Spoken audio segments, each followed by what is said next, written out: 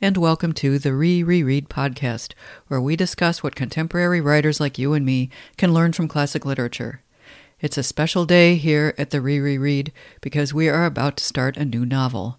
In this case, get it, case, our new novel is The Hound of the Baskervilles by Arthur Conan Doyle, and the topic is How to Establish Character Through Dialogue. Before we begin, I should mention that I have read only one story by Conan Doyle, which is this one. However, devoted listeners to this podcast may have noticed my overall fondness for detective stories, spy stories, ghost and or vampire stories, and my special fondness for stories that combine two or more of these elements. Also, I have spent many hours watching both Jeremy Brett and Benedict Cumberbatch portray Sherlock Holmes, and I saw the first Robert Downey Jr. version on a plane. This one was better than I expected, but there was little attempt to make Downey's character Holmes-like, at least as I have come to understand him. Jude Law's Watson is another matter, as today's rumination will, I think, bring out. And there are dozens, if not hundreds, of other portrayals. What I wish to stress here is that I'm coming to this novel with a bunch of preset expectations and at least some general knowledge about the characters, as is likely true of just about everyone who's had any contact with Western culture. Sherlock is an icon on a par with, Santa Claus, and Watson is his humble sidekick and sounding board as well as the documenter of Holmes's exploits. But what is that genius-sidekick relationship actually like? In fact, it's quite nuanced. Hound starts off with Holmes challenging Watson to use his system to deduce as much as possible about the owner of a walking stick which has been left behind in their apartment. Watson gamely offers that it likely belongs to a country doctor and deduces from the inscription on the stick that it was given to the doctor by a hunting club. Holmes then bathes Watson in backhanded compliments.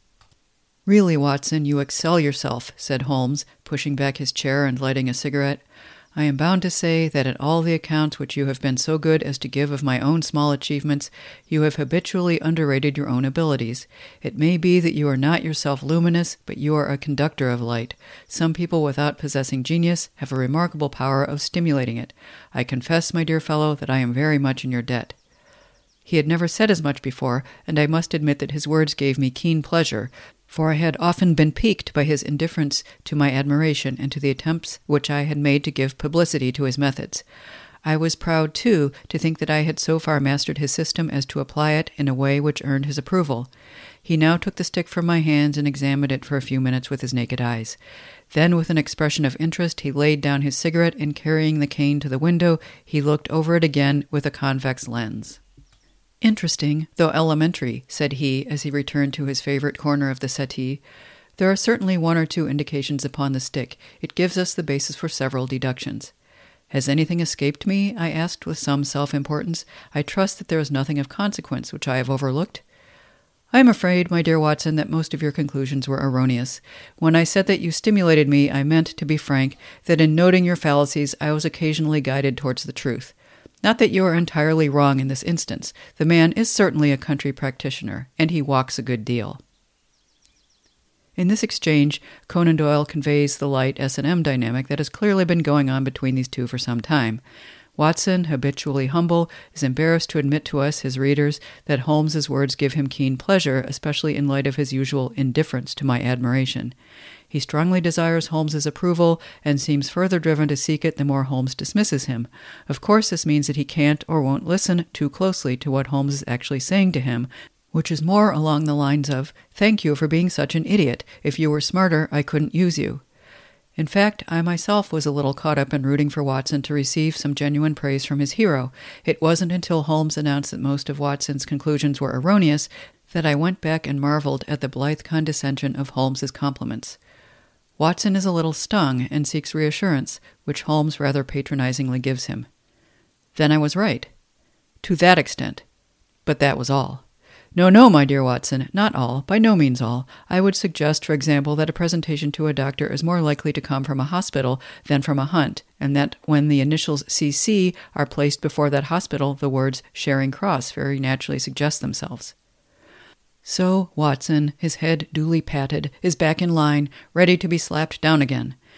We've got some serious codependence issues here. But this is precisely what makes these characters more than just a smart guy and the admirer of the smart guy. Watson makes an especially poignant stand-in for us readers. We see that the admirer's admiration, while genuine, also costs him emotionally. In this, we feel for him, because admiration is not always pure or purely rewarding in real life. Watson is the unrequited lover, hurt by Holmes repeatedly but unable to quit him. This is an interesting analogy for readers of fiction generally. Like Watson, perhaps we too want something from literary characters, love or at least acknowledgement, that they are utterly incapable of giving us. We are so close to them, yet they elude us in the end. Through this early dialogue, Conan Doyle has given us an emotional investment in the mystery that we'd otherwise be lacking. Why should we care right from the beginning about the provenance of this walking stick? Because of Watson's and Holmes's own personal investments in knowing, around which their whole relationship is structured. This relationship raises and complicates the emotional stakes of deduction, which would otherwise be a purely intellectual exercise. So about Jude Law as Watson. Perhaps because he's just too gorgeous to play it otherwise, Law eschews the fond, slightly doddering exasperation of other Watson portrayers. Law plays him sharp and witty, and he gets seriously pissed at Holmes, rightly raising the question of why he sticks with him.